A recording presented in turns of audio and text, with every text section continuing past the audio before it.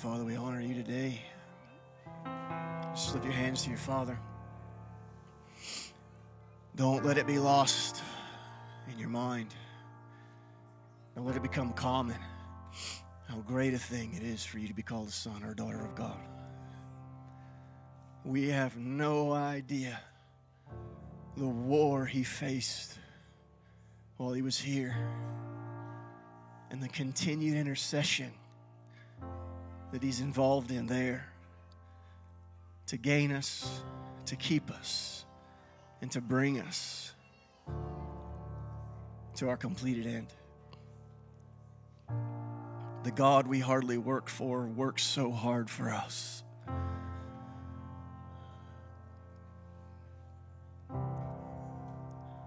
The Lord we're so distracted from is never distracted from us.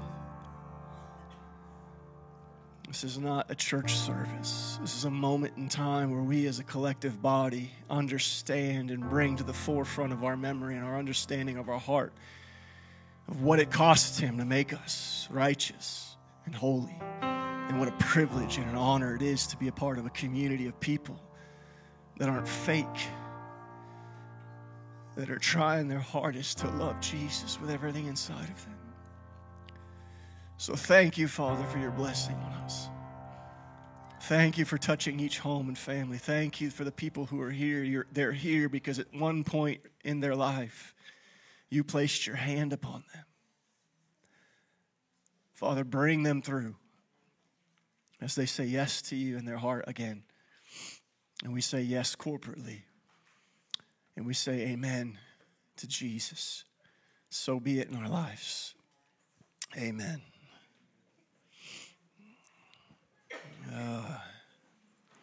I love the Lord. Amen. Do you love the Lord? Give Jesus a hand. He's good.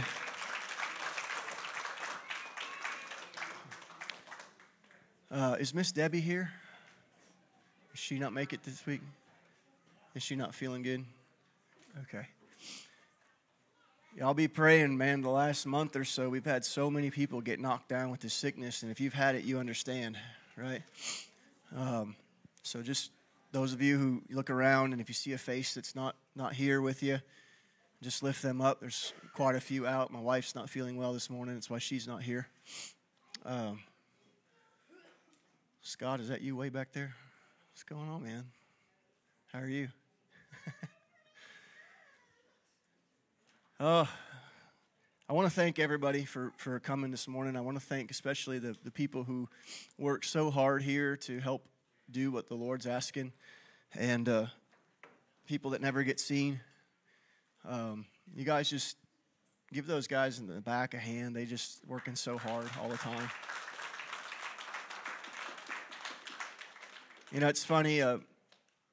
Sometimes, you know, you come to church and you just expect it to be clean, and you don't really know how it gets that way, and you expect the live feed to work, and you don't really know why it does, and you know, you expect the cameras to be all right, and you expect certain things. Well, behind each one of those things is a person who's pouring their heart out to God in the small ways that they can give, which are huge in the kingdom.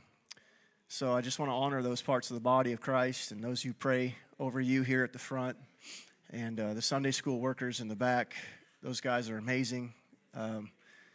They're amazing because they have to deal with all the stuff that's inside us that's unfiltered in them, right? I see kids throwing fits sometime. I'm like, yeah, I feel like that right now. Like, that's how I feel right now. I'm an adult and I can't do that, right? So they get the raw form of humanity back there, and they need grace, and they love your children, and it's a sacrifice for them to be back there. Amen. Okay, quick reminder, a couple of reminders. Again, the diaper day's coming up. If you want to purchase diapers for that and bring them to church, we got a little stack going back there. We're going to clear that out and get ready to build another one. We want to have as many as we can possibly give away, and that's coming up on the 10th.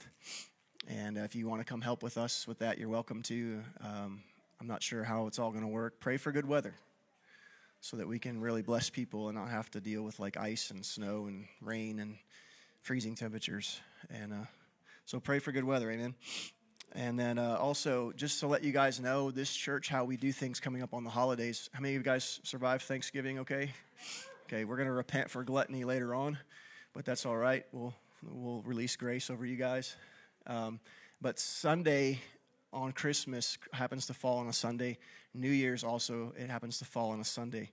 And normally what we do is we don't have service those 2 days anyway, because everybody's always out. We tried to do that for years, and people are like, "Oh, I'm gone, and my family," and so we don't do that anymore. We let you deal with your holiday issues, which sometimes it's great for some of you. It's horrible, but either way, we need grace, and we will continue to have our midweek services, which is our home groups and things like that throughout those types of things, but on that actual Christmas Sunday, we will not be having service, and on that actual New Year's Sunday, we will not be having service. So you'll have time to fellowship and come to home groups. That's all the more reason to get plugged in. If you haven't come to a home group to any consistent level, then I would really encourage you to do that. The body of Christ is bigger than Sunday morning. This is great. I love this. But getting to know people to the point where they press on your heart so deeply that you're willing to pray for them, that's a whole nother level. So get to know the people that God's placed in your life, especially the ones that challenge you a little bit, because the reason they challenge you is because you need to grow. I know we all like to feel like what we think is right, but anybody who gets into your business and makes you feel uncomfortable is only exposing the part of you that really needs to go. Right? That's why I'm here. That's my gift to the body. All right, I want to turn Ephesians 4. We're in part 2 or 3, part 3 maybe, of one verse in Ephesians 4:30. How many of you guys know you can do 3 parts on one verse? You guys know that? Yeah. The Holy Spirit is one of the biggest topics in the Bible, and it's the one we should be very, very concerned with, because the Holy Spirit is our access to everything we believe. When Paul says don't quench the Spirit or don't grieve the Spirit, he's not saying it to be religiously formal. Guys, you need the Holy Spirit to live your life.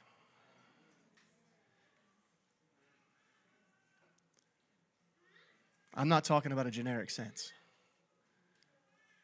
We need the Holy Spirit to live life.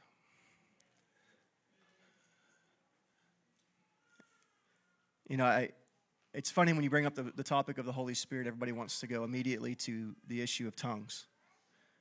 It's so funny to me how that's such a prominent thing. Like, well, are you filled with the Spirit if you speak in tongues or not?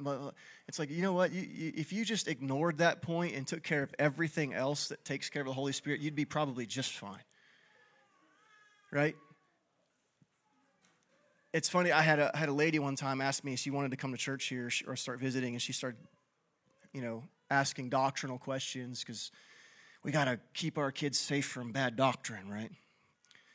And she said, well, what do you feel about speaking in tongues and this and that? And I said, well, I believe in it. I said, I think it's right. I said, I don't think everybody has to do it. I said, I can sit down with you and show you in Scripture what I feel, and you can have your own opinion. If you disagree, you're still welcome to come. And she said, well, I just feel like it's my responsibility as a parent to protect my children from bad teachings like that. Well, I find out that her kids are playing demonic video games and into Harry Potter and everything else, but she's got to protect them from a part of the Holy Spirit that she may or may not agree with. It's funny how that works, huh? We're willing to suck down hell as much as we want, but we're going to argue the semantics of the Holy Spirit. Now, I'm sorry you've already grieved him if you live that kind of life, and it's a moot point to even bring up the issue of tongues after that. Are you with me? If you're not, you need to get with me. We're talking about the power of the Holy Spirit. Can you put that verse up there in Ephesians 4:30? I mentioned this, and if you can write it down in your notes if you weren't here last week. And again, you're jumping in midstream. We're going verse by verse through Ephesians. I don't have time to go into that. You can look it up on any podcast platform and follow what we're teaching on here. But in Isaiah 11, there were 7 things that rested upon Christ. In a prophetic sense, Isaiah was prophesying that what would hover over the Spirit on Christ would be what he needed to be able to influence the earth. So when you go read Isaiah 11 and read the spirits that hovered over Christ and his operation in the earth, we understand that there's a direct correlation to what he did and how he lived to those things that hovered over his life. Does that make sense to you? In other words, if he didn't have that Holy Spirit in and upon him in that capacity on those 7 fragments of God comprised in the Holy Spirit, he would not have been able to do what he did in the earth, even as God. It takes God in unity to be able to bring forth the God in glory. God's not divided from himself. Jesus needed the power of the Holy Spirit. How much more do you? If the Son of God walking the earth needed the Spirit of Christ, the Spirit of God, resting in and upon him in these 7 different ways to make an influence in the earth, how much more do you think we need it? Yet many times Christians are just okay with being saved. Like I said last week, the difference between the Spirit of God in you and the Spirit of God on you is drastic. The Spirit of God in you is for you. The Spirit of God on you is for someone else. And to live a Christian life only satisfied theologically by what's inside of you is a very selfish form of Christianity, a part of which God wants nothing to do with. Because if God was satisfied only with the Spirit in him, he would have never loved the world and sent his Son.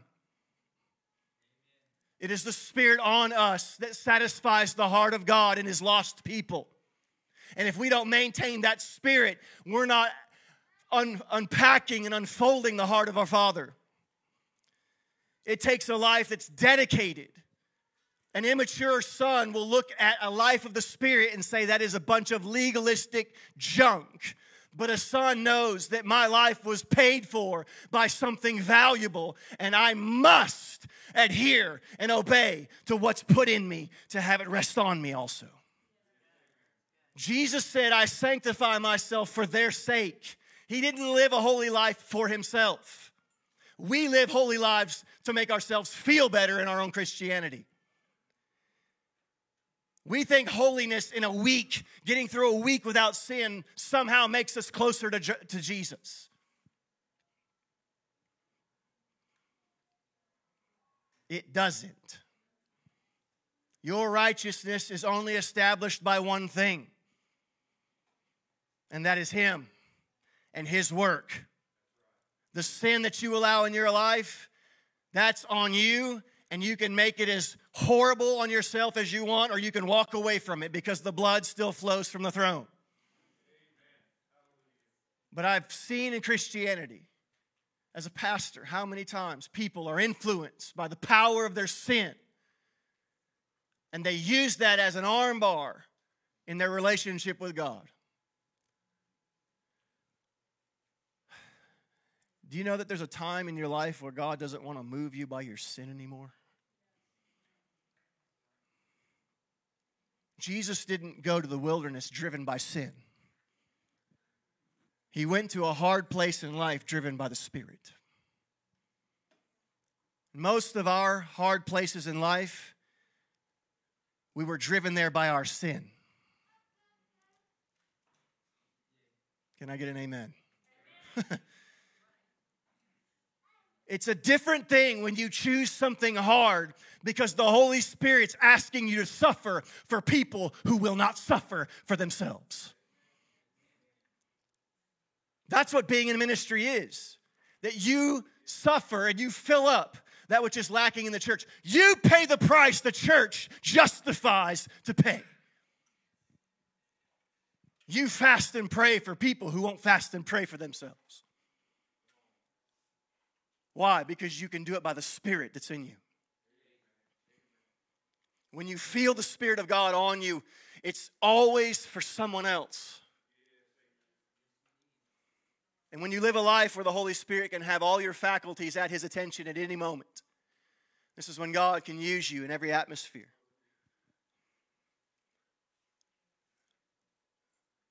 Not just in your marriage, but especially in your marriage.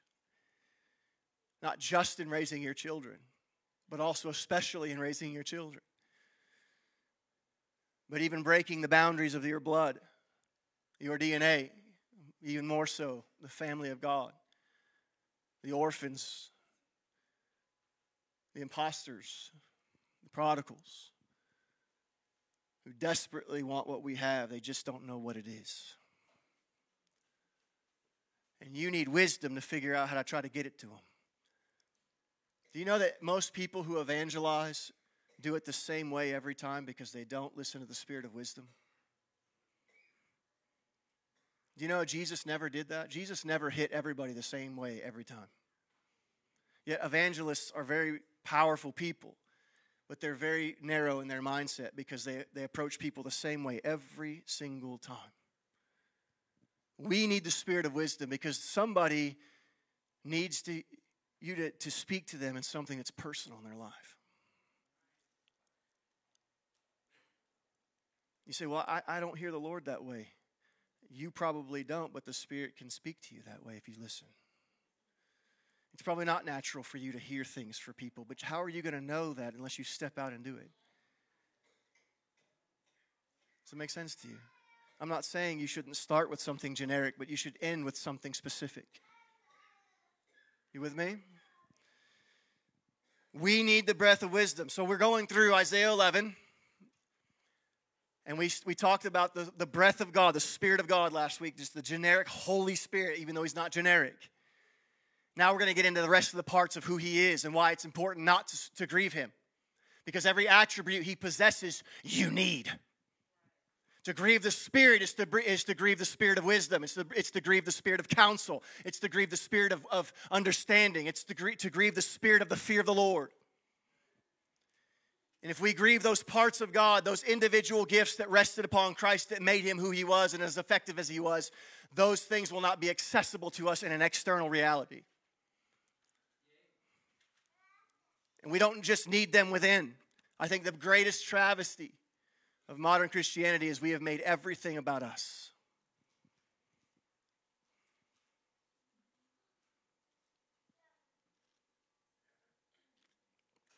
Let me tell you something. Let me give you a little secret. Your walk with God is not about you. It's about Him and others. And if it's still about you, you're never going to get free from the things you're already free from because you're chasing something you already have and you don't believe it.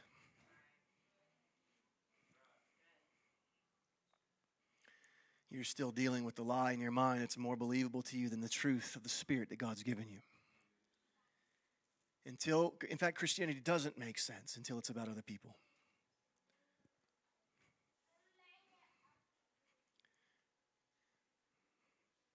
If your entire relationship with God is about getting yourself comfortable to feel good about who you are in your own skin, you've missed the whole point. If God wasn't in love with you and confident of His ability to finish something in you, He never would have called you in the first place. You're concerned about things He's not concerned about, and if you get busy being concerned about what He's concerned about, then all of a sudden the stuff you're concerned about will naturally come to pass. That's Matthew 6:33. You can't seek His kingdom without putting other people before yourself. You cannot fulfill that verse without taking other people and putting them to the forefront of your life and putting yourself behind. It's impossible. The kingdom of God is bigger than one person. It's bigger than you. It's bigger than your relationship with God. It comprises the family of God. And this is how you see maturity. Mature people, they're concerned more about their brother and their sister in Christ than they are themselves.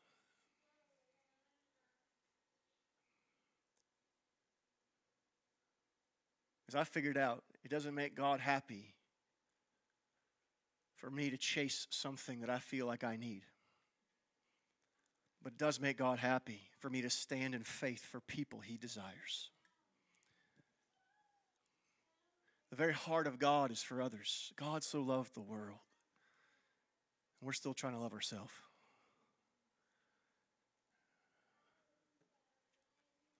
We need the Holy Spirit. The breath of wisdom. If you want to turn to Isaiah 11, you can.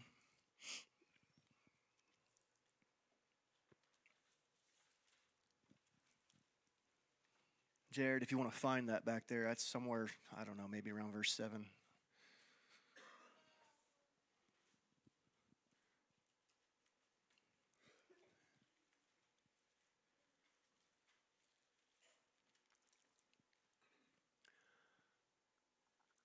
I want you to understand that the Holy Spirit is not a generic feeling.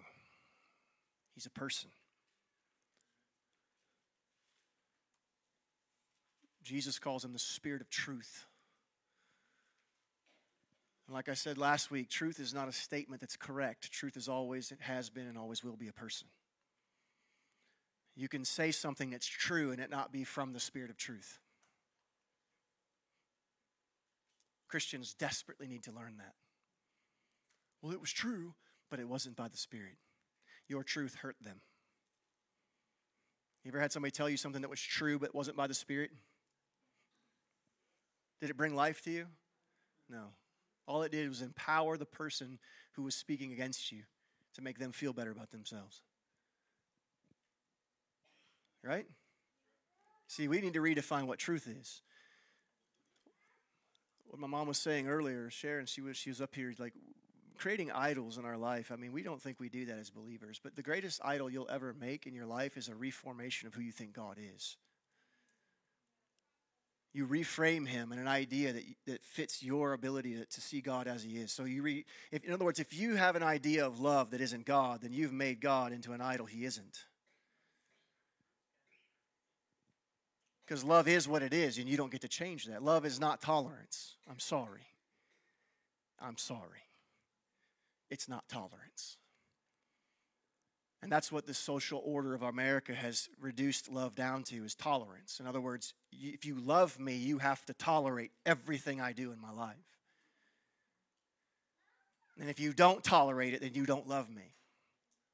Because they reformed who God is. And it's not God. And then they're upset when that God they created doesn't serve them and perform miracles for them. And many people pray to that God that they reformed in their brain. Religion does this very well. And then people get disillusioned with church because they're serving a God that they created instead of the real one. And he never answers their prayers. And they have some sort of anger issue toward the pastor by saying, you don't understand. I prayed and God never answered me. No, your God never answered you because you created the wrong one. The one that I serve, he answers by fire. And he doesn't answer prayers that revolve around the human condition. He answers prayers that revolve around his glory and people. Does God care about your issues? Yes. But as a side issue to his glory. He will take care of your stuff. He will. Only after you frame him right in your mind. This is why I love that verse that says, when we see him, we will be like him, for we shall see him as he is. In other words, not as we thought he was. There's going to be so many people that see Jesus on that final day, and they're going to go, that's not what I thought you looked like. He said, yeah, that was your creation, not mine. We can see that in natural life, guys. How many of you get upset when people think they know who you are, but they really don't? And they're defining you based on what the limited ability they know about you, and that's not comprised of the whole reality of who you are. People do that to me all the time because they see this part of me, and that's it. So they think they know me. And they don't. My wife knows me. See, when it comes to me, she has more wisdom concerning me than you do. My wife knows me. And the only way you're going to see that part of me is to dive into who that is. And if you don't care to do that, you'll never see it. And you'll only have a relationship with the part of me that you think you see. And this is how we treat God. If we don't like to be redefined upon a limited ability that someone has knowledge of in our life, then God doesn't either. Because where do we get that from? We're created in his image. Many people serve a fraction of who God is because that's who they created him to be, and they take the entirety of it and they try to serve that thing, and it will never serve them well because it's not him. Even Paul talks about in the New Testament a spirit of another Jesus. Have you read your Bibles? In other words, there's a Jesus that was preached even in Paul's day that wasn't the real man. And why are we surprised at that when the enemy wants to get as close to God as he possibly can and look like Jesus? Does this make sense to you? This is why we need the Word of God. If you see bitter, angry, judgmental, critical people who say they love God, you're looking at people who are usually serving an image of a different Jesus. Because the Jesus that I know operates under and only under the Spirit of truth. And the Spirit of truth is not offended. He's not insecure. Did you hear what I said? The Holy Spirit is not insecure. He doesn't feel the need to defend himself. He's confident in who he is. So then why are we so offended? Because we're being moved by a different spirit. It's amazing how many people have correct theology but absolutely horrible character. You pinch them in the right spot and they will respond like Lucifer himself. But they can conduct Bible studies. Oh my goodness.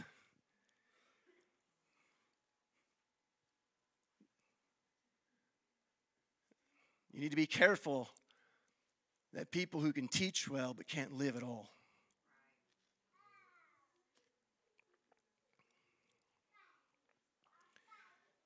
Wisdom, the breath of wisdom. Did you get that up there?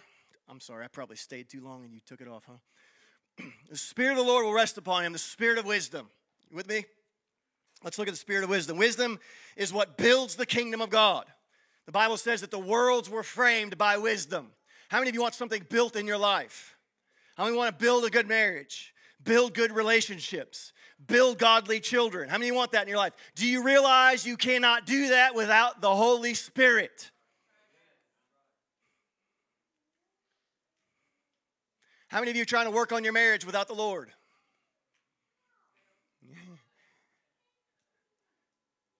Doesn't work. You will see that as you go on in your life, that there's very little that you can do without Holy Spirit. There's very little attitude that God gives you that you can do without him. In fact, most Christians, the definition of their Christianity is they're working for God, not with him. That's good, Chad. I'll say amen.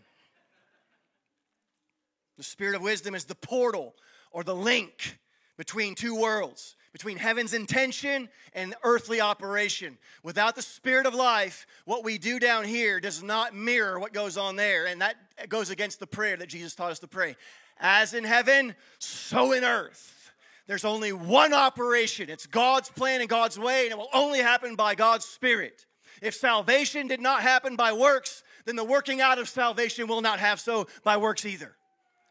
It takes the Holy Spirit to work this. If we grieve him, we break the portal that we have, the connection point between the two worlds that we're praying for. In fact, the Holy Spirit resting on you in prayer is the release of God's intention through you into that reality.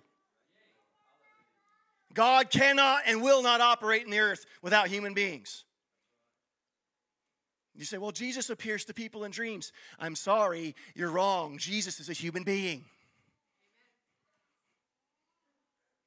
God will not move in the earth without human beings. People say, well, I only hear the Spirit. That is the Spirit of Jesus, who is a human being. Do you realize he's forever a human being? When you get to heaven, he will literally look like you and me in flesh and bone, 6 foot some odd Jewish male. Yes? He became us so that we could become him by the Spirit. You were born again by the Holy Ghost. That's what made you a believer. That's what empowered that moment that brought life, that spark of God that birthed inside of you and made you have different desires well up inside your being. That I don't want to do this anymore.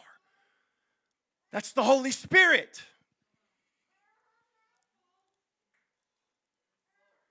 You want to know one of the greatest ways to grieve the Holy Spirit is to not listen to him through the mouth of another person.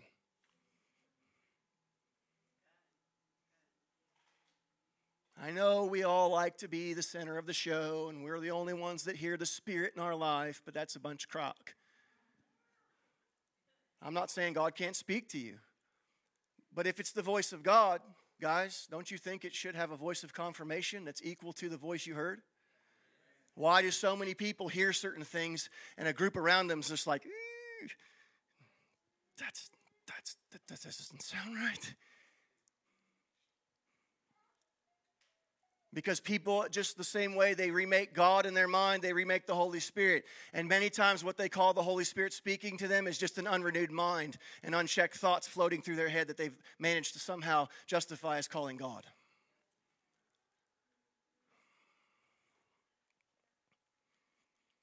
Does that make sense to you? I'm not saying God can't move in some of those details, but I think that's the exception to the rule.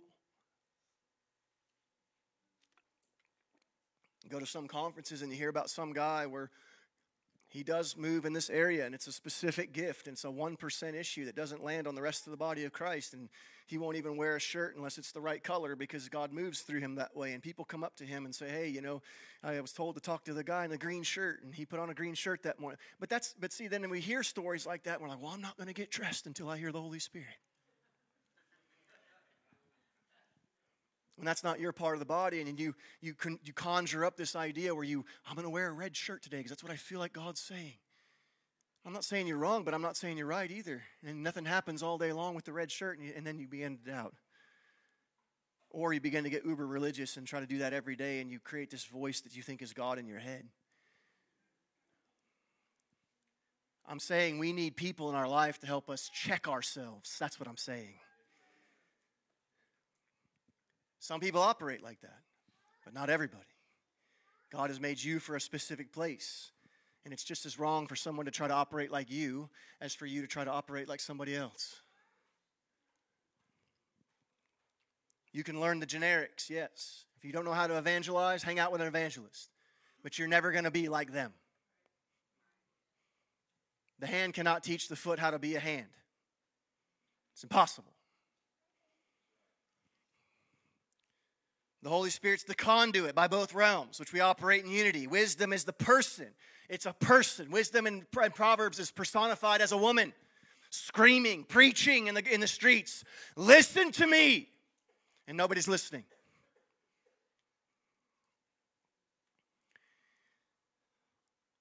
Wisdom's a person leading people into God's ways. To grieve the spirit of wisdom is to cut ourselves off from God's intelligence. To cut ourselves off from God's resource to do life well. We need to build things by the Spirit. Amen? I want to give you a couple of verses. You don't have to turn there. Ecclesiastes 9:14. I'm going to read some. There was a little city with few people in it.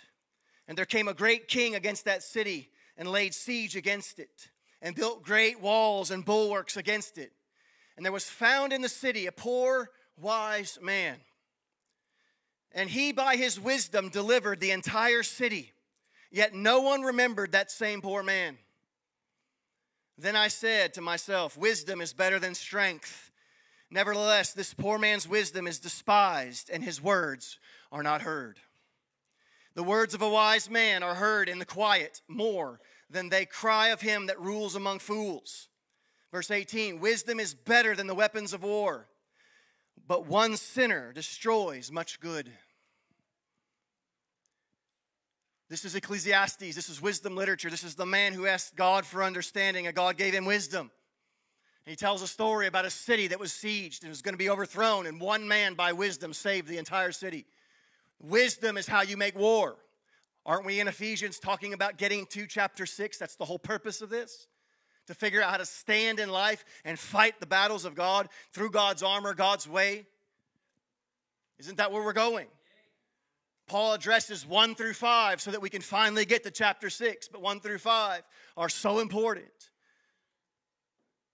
In chapter 4, verse 30, he says, do not quench the Spirit. Don't grieve the Spirit. Why? Because the Spirit is wisdom. It's how you make war. Do you realize when those Pharisees came to Jesus and tried to tempt him by saying, should we pay taxes or should we not? That was a battle. That was a war. You think, oh, that was just a moment. No, you don't understand. If he answered wrong, then both parties on either side can now misinterpret God.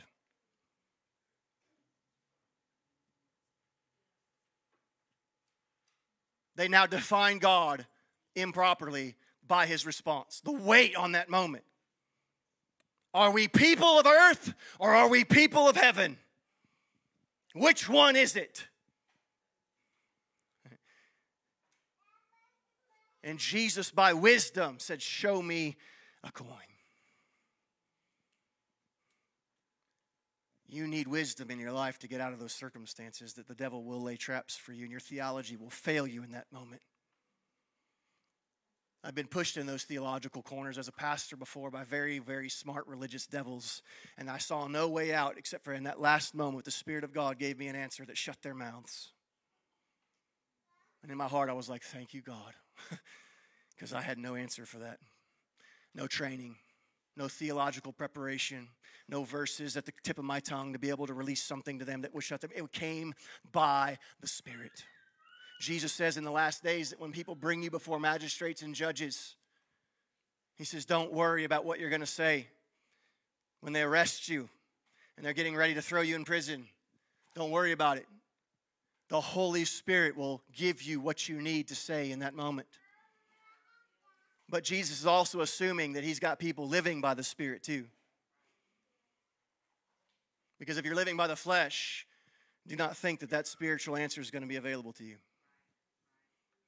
As Paul says, the Spirit and the flesh are opposed to one another. Frankly, most of American Christians live their life by the flesh. So you got to understand in life, every battle that you face will either be fought on the fly with folly, or it will be won by wisdom.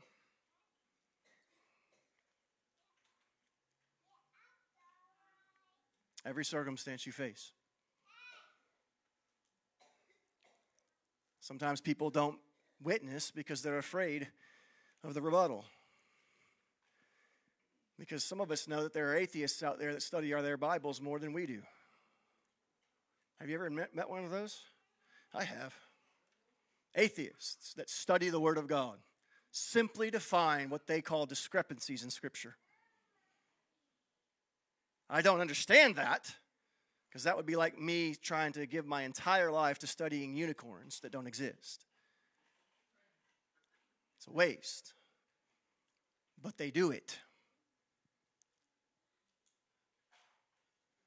Maybe because we haven't read the Word of God that says, study to show yourself approved as a workman that needs not be ashamed, ready to give an answer.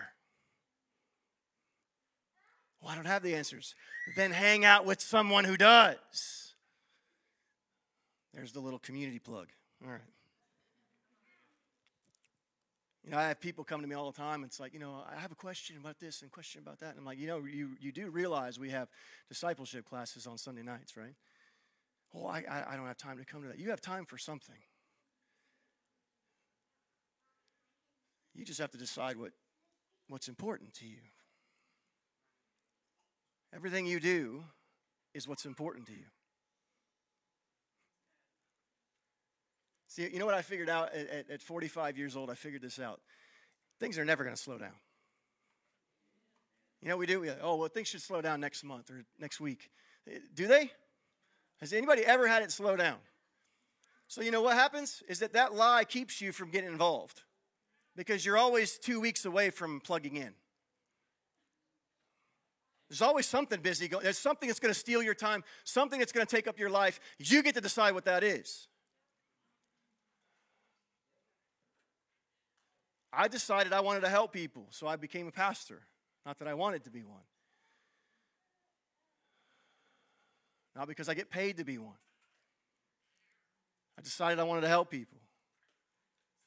You realize there's a life I could be living somewhere else if I chose to do so, just for me. And God, I'd probably make it to heaven, but with very little reward. But I could justify that to myself. You need wisdom to know how to live your life, to know where to sow proper seed, time, investment, people, and decide that I'm on a collision course with death.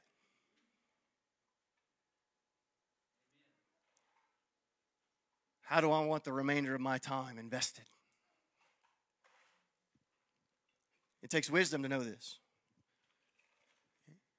The power of the Holy Spirit. The next one is the spirit of understanding. Or that word spirit is breath, pneuma, the breath of understanding that rests upon Christ's life. I want you to read Job 28:28. You don't have to turn there, but just listen. Unto man he said, behold, the fear of the Lord, that is wisdom. And to depart from evil is understanding. See, we think departing from evil is not killing the person that cut us off in traffic. I mean, that could be part of it, but how about departing from evil when the spirit of unbelief is so pervasive in your mind and your heart that you've lost reality and sight on the faith of Jesus Christ and that He's for you?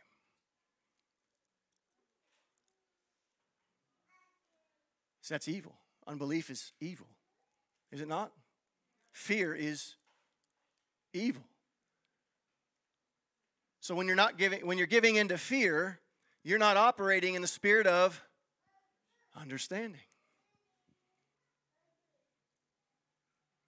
When you're seeing it this way, how many of you, don't raise your hand, how many of you are recognizing you're grieving the Holy Spirit in your life? When you're letting fear dominate you, anger, hatred, judgment are evil. Pride is evil. When we're giving into those things, we're not operating under the spirit of understanding, because understanding will tell you this is the end of what you're involved in. This is how it's going to work. In Hebrew, they have a word. It's pronounced aharit. It means that which comes behind or that which comes after. And aharit is the essence of the spirit of understanding. In other words, aharit will tell you, don't do this, because if you do, this will occur. What comes after the choice is the aharit of your life. The spirit of understanding will say, don't turn in that way. I heard a pastor tell a story of a man who had a weak moment in his life. He was down, dejected, separated from church, began to isolate. He was a businessman. He went on a business trip and had a weak moment where he got involved with a woman he shouldn't have. But what it was a trap. They caught him, tortured him for 3 days. This woman was just the bait. When they found him, his whole body had cigarette burns from head to toe, strapped to a chair, dead. The aharit would have said, do not go this way. The voice of the Spirit would have said, this is not going to end well for you. The problem with it is that many people in Christianity have justified that voice away by the free will of their life. That you actually think you have the right to say no to the Holy Spirit. You do not. If you do, you're exercising the will of rebellion, which is permitted, but never permissible. When that voice comes and says, don't say that, you might think it's a small thing because you want to release that truth onto somebody, but what you're really doing is creating an aharit that's going to cause somebody some sort of damage. The spirit of wisdom will give you that moment of understanding. Don't go that way. Put that down.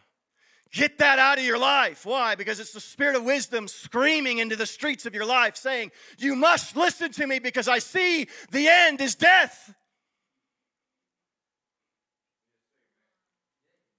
And if you think the devil's going to try to get to you as a mature believer or wherever you're at through drugs and alcohol, you're mistaken. He's going to try to get to you through the small, insignificant things that the rest of religion says, you don't have to do all that. And ironically, you have the spirit of religion telling you that's just the spirit of religion. Because the spirit of religion wants to make obedience look like legalism.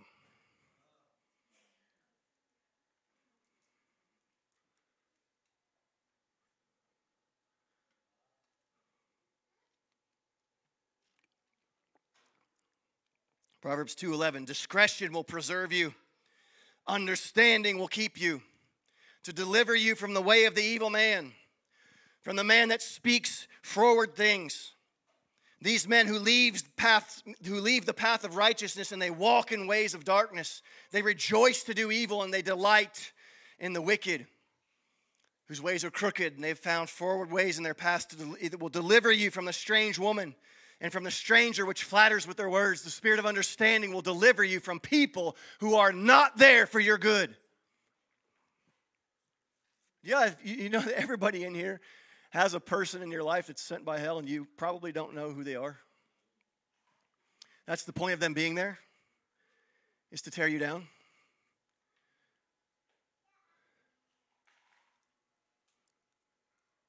I have people like that in my life, and I've decided that after I've tried to reach them to a certain point, after I know I've done everything that's in my power to do for them, I cut them off. Not because I don't love them, but because I'm honoring their choice, because that's what God does, who is love. And to keep them in my life after that point would be complete rebellion, because they're only there for one reason. Not for me to lift them up, they've proved that. Not for them to lift me up because they can't. The only other reason left is to tear me down. Well, you got to love them, brother. By letting them go, I will love them. How many times has God loved somebody and lets them go to their sin? Does he stop you from picking up that bottle? Does he stop you from watching that pornographic video? Does he stop you from doing that? No, his love lets you go.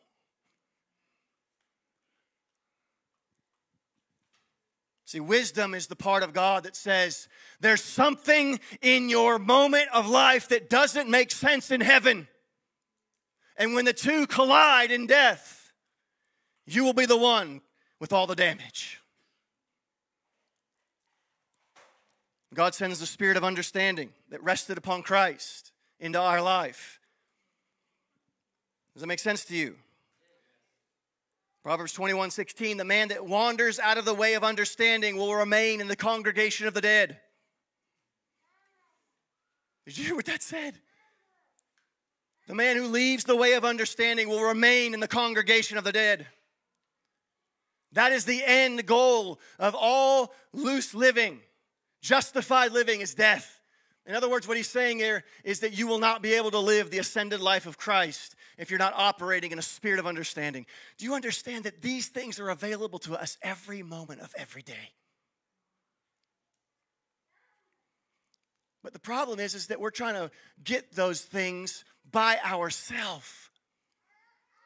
Within our own Christianity, we're trying to have the spirit of wisdom and counsel and the fear of the Lord and understanding, and we're trying to get all of that ourselves. God, give me a spirit of understanding and wisdom and counsel and fear of the Lord. And then somebody over here is saying, hey, bro, you don't need to go that way. I need to hear you, Lord. I need the spirit of wisdom and counsel. And the spirit of wisdom and counsel is there, and you're like, well, I don't like the way he said it to me, and I just don't like that person, and I think he's just this or that. But you're denying the thing you're actually praying for. Because we want it about us. We want to have all of that encapsulated in just us. And like I said last week, that is an actual, it's an ironic statement. Why? Because we want it just us, but then when it's us having it, we want to give it to other people. You see how crazy that is? We don't want to listen to anybody, but we want everybody to listen to us. See, I think that actually God will yoke you with people that you disagree with so that he can put a character in you that's greater than what you currently possess. And if you fight that yoke, you're fighting your own growth. And you're praying for things he's giving you that you don't see it because it's coming through someone else. And we've adopted a form of Christianity that's just you. You have to hear the Spirit. You have to operate in all these things. You receive most of these things through the body of Christ. I promise you this, you cut yourself off from community, you may still get to heaven, but you will be weak and decrepit when you get there.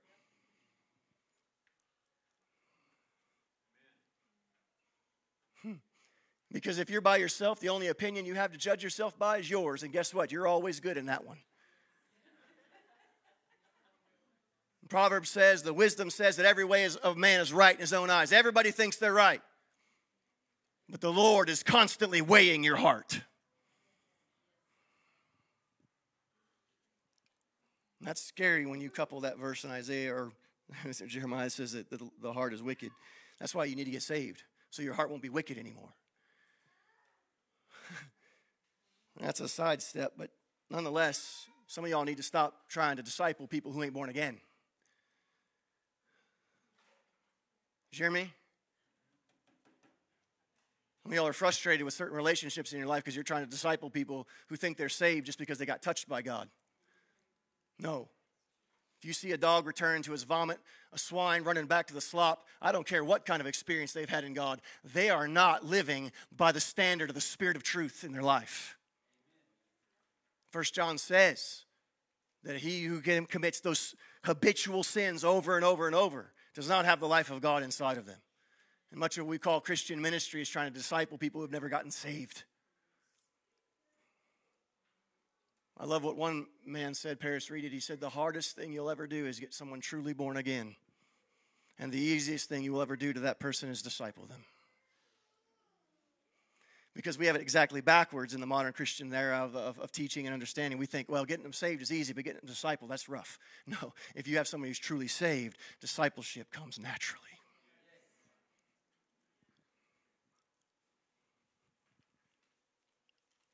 Does it make sense? Are you guys okay? The spirit of counsel. The spirit of counsel many times comes through someone else. Proverbs 20:18, every purpose is established by counsel, and with good advice we make war. How many of you have had that temptation? Don't raise your hand. Have your temptation or desire in your life where I just need to get through this myself? Do you know that's a demonic thought?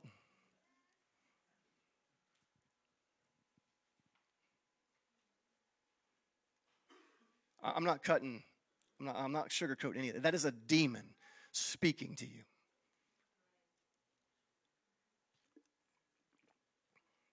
Why? Because if he can isolate you, he can beat you.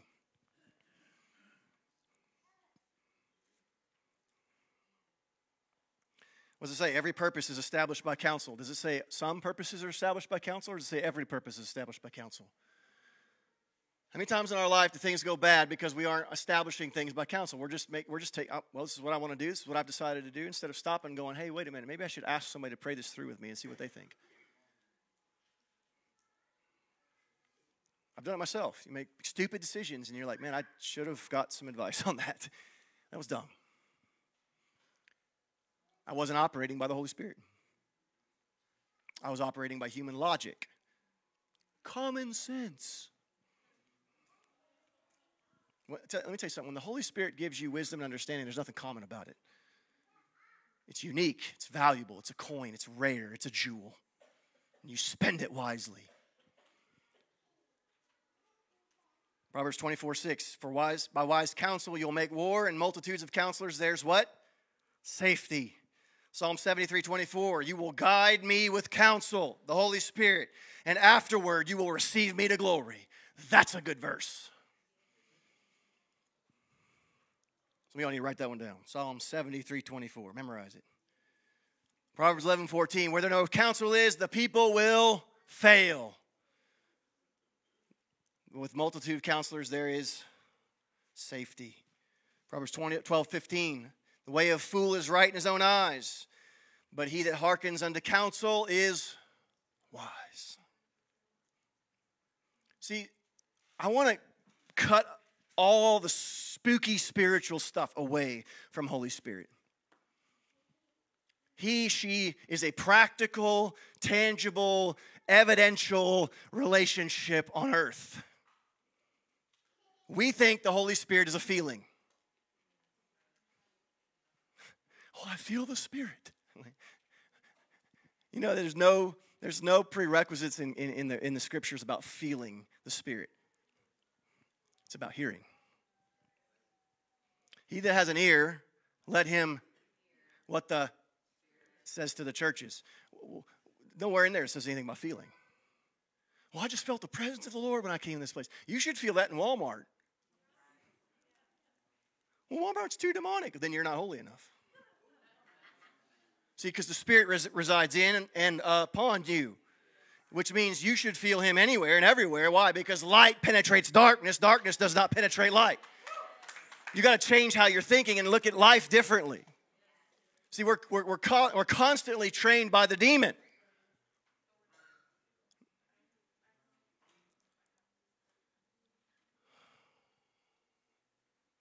He that hearkens unto counsel is wise. The spirit of might.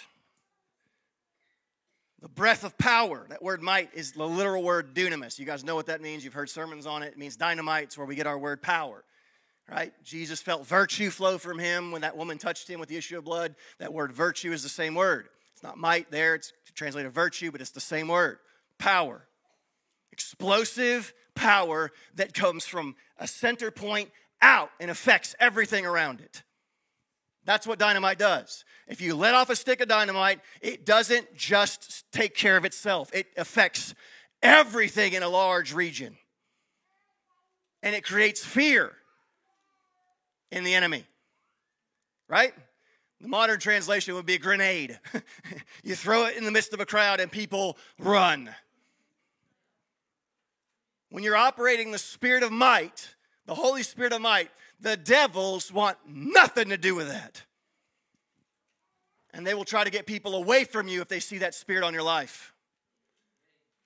People will leave your church because they're convicted by the spirit of might, and the demons inside of them don't want to stay in that environment. So they begin to tell them, you got to get out of here. That guy's crazy. These people are nuts. They're just a cult.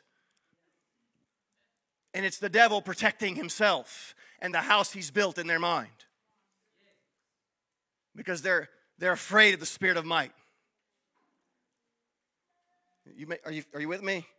Ephesians 3:16, Paul prays this, that he would grant you according to the riches of his glory. We were just there a few months ago. To be strengthened with the spirit of might. That Paul prays that you would be strengthened with the spirit of power on your life. And by his spirit in your inner man. You get that? This is a prayer of Paul is praying to the people who are getting to the point where they're coming into the battle of Ephesians 6. We need the spirit of might on our life. To grieve the spirit of power is to grieve people who are grieving. There are people around you with an issue of blood. They need you to touch them.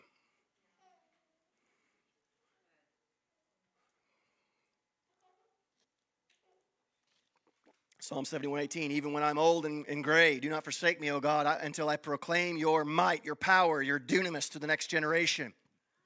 Your might, your power to all who are to come. The psalmist is not obsessed only with power in his life. He's obsessed with the next generation receiving the same amount of glory and power.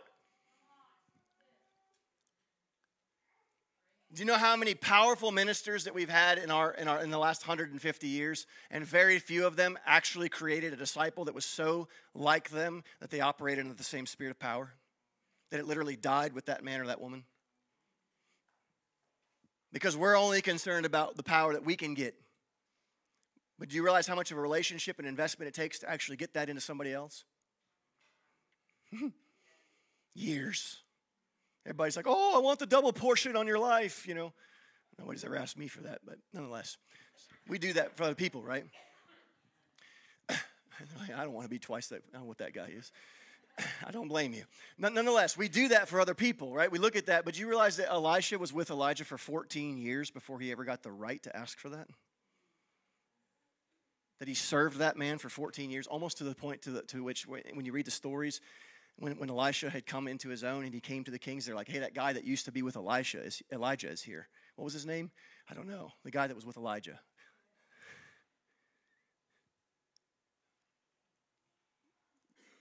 The spirit of might and power should be for the next generation as well. Colossians 1:10, so that you may walk in a manner, live in a manner of your life worthy unto the Lord, and please him in everything you do, bearing fruit in every good work, growing in the knowledge of God, being strengthened with all might, power, according to his glorious power, so that you may have full endurance and patience joyfully. Paul in Colossians is saying this: if you want to have patience, endurance in your life, you need power. You need power. Because yours is going to run out. You're going to get tired. Yeah? You ever trying to do Christianity on your own? Anybody? I guess I'm the only one. It wears you out. It's impossible. In fact, God designed it to be impossible. He designed Christianity to be impossible so that you would need the Spirit. Good morals is not Christianity. Christianity is not defined by good morals. There's lots of religions that have good morals. Christianity is defined by the power of the Spirit in someone's life. That's good. That's good. The Spirit of might. 1 Corinthians 6:14, the God that raised up the Lord will also raise us up by his power, his might, his dunamis. He will also raise us up. How many want to grieve the Holy Spirit? You realize how much of it? Do you realize how much of this is void of feeling when it comes in natural life? Do you realize when the spirit of counsel comes to you, you actually might feel the spirit of offense first? And you're not going to get the goosebumps? Do you know how many people who've been really mad at me over the last 25 years? It's a bunch. When I spoke by the Spirit, and they were like, you didn't have to say that to me. It's like, I'm sorry, you're right, but I didn't say that. I'm flattered that you would think I would have that much wisdom, but I don't. That was the Lord.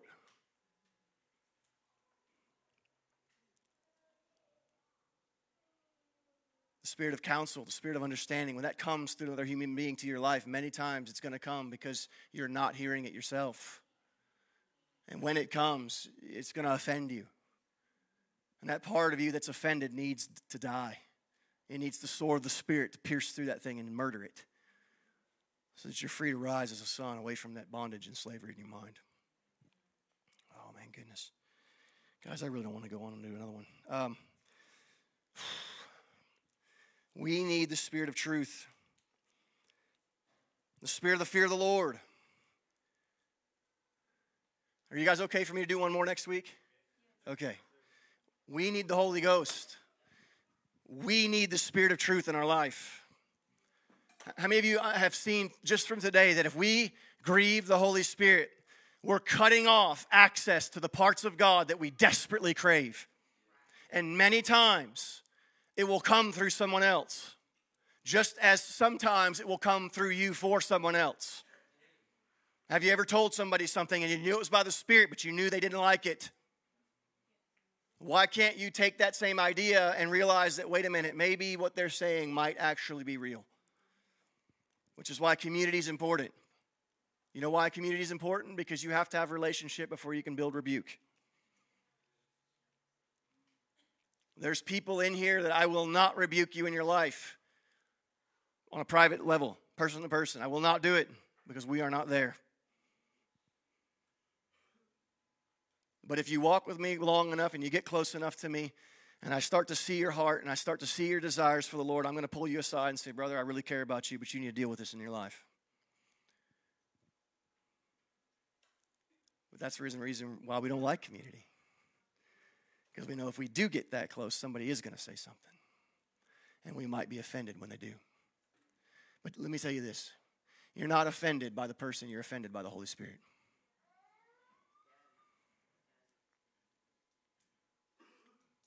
They're just being obedient, especially if they're a leader.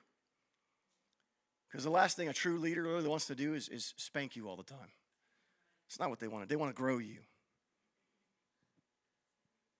They want to grow you. And those of you who don't have fathers in your life, you understand a father is going to be on you like you need to start getting your act together. You're getting older. You need to grow up. You need to take some things serious in your life. Right? Fathers do that, right? That's a good daddy, isn't it? But when a spiritual father is in your life saying that kind of stuff, because you're 30 or 40 or 50 or 60 or 70 years old, you don't have any right to say that. No, I've been sent by God. You've been sent by God to people. We've been sent by God to be his mouth. The Bible says that we are what? Ambassadors. Somebody who speaks for the king. Your personal job is to develop your character and morality such that when you do speak, you're not offsetting what you're saying. Did you hear that? See, sometimes you're doing the Holy Spirit a disservice by how you live. And he still chooses to use you speaking into people's lives, but they have a hard time receiving it because of how you're living.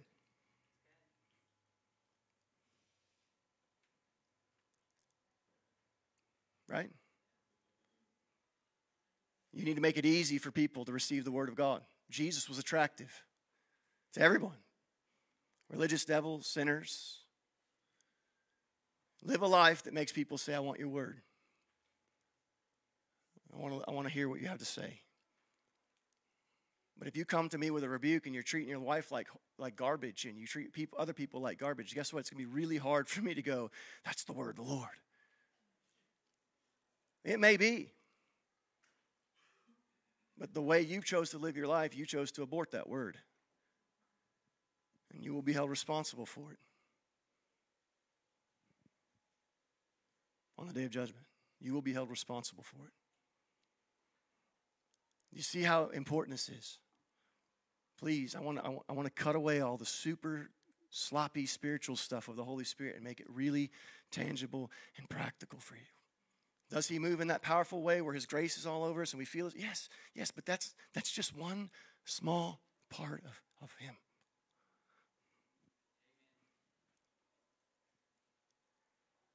Young believers, especially the ones who are getting saved in this modern gospel of Abba and all that type of stuff and sonship, which is so amazing. And that's how you should get born again. Have a real hard time with the fear of the Lord.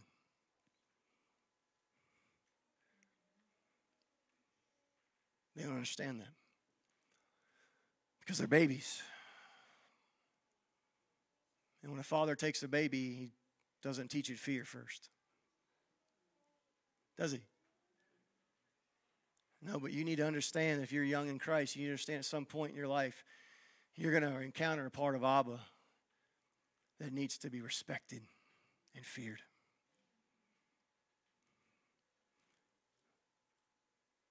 That's a hard transition for a lot of people. We'll get into that next week. You can stand with me. I apologize for keeping you late, but I felt like maybe since you ate so much, you wouldn't need lunch today. And those of you whose stomach's growling, you didn't eat enough. I love each and every one of you, even if I don't know you. You're important. God loves you. He doesn't have a generic plan for your life. He doesn't lump you in the middle of everything else and say, well, what's good enough for them is good enough for you. He has a specific tenderness toward you that is unique to you. And no one else can take that place in his heart but you. No one else. Only you can satisfy that part of Abba. But he sends his Spirit not so that we can just rejoice in that. He sends his Spirit so that we can use that place that we feel in him to minister to other people. And if you can get to that place, you're going to start finding out that your Christianity makes a lot more sense when it doesn't have you as the center. Are you with me? Let's pray. Father, we thank you for your Spirit. Your Spirit which was, I don't want to say designed, but purposed to fill flesh and bone. That your Spirit, we were custom designed for your Spirit. That our flesh, our bone, our day, our circumstance, our substance, our life, our makeup was custom made to have your Spirit in us and upon us. So, great Holy Ghost, we ask you to forgive us if we've offended you, if we've grieved you, if we've quenched you in any area of our life, if we've denied your counsel and your understanding and your wisdom, if we've denied your voice when it speaks through men and women of God, for being arrogant enough to think that it all revolves around us and our gift, that you've put many sons and daughters around us, many gifts, many callings, to express your nature in your heart. Forgive those who have not allowed that expression to come forward because of selfishness. Cause them to see that their life with Christ has been meant to be poured out, not to be held in. And those in sin, Father, I pray that you would work with them by your Spirit, because your job is to convict of sin, of righteousness, and judgment. I am not their Holy Spirit. You are. So deal with those in sin in this place who haven't gotten right with you, so that they might not have an aharit that causes them shame on the final day. We love you, Father. We need you. We need the grace of God in our life. We need your power. We need your Spirit to think, to live, to move, to have the spirit of self-control in our mind. And we thank you that we have it. So teach us to crucify the flesh that gets in the way of it, which is our work, not a work of the Spirit. As we crucify our flesh, you rise within us. I pray for each of these to be under the spirit of mercy and counsel this week, this season, as they go into difficult family situations with the holidays. May they move in wisdom. May they move in the Spirit. We honor you and we thank you, and in your name we pray. Amen.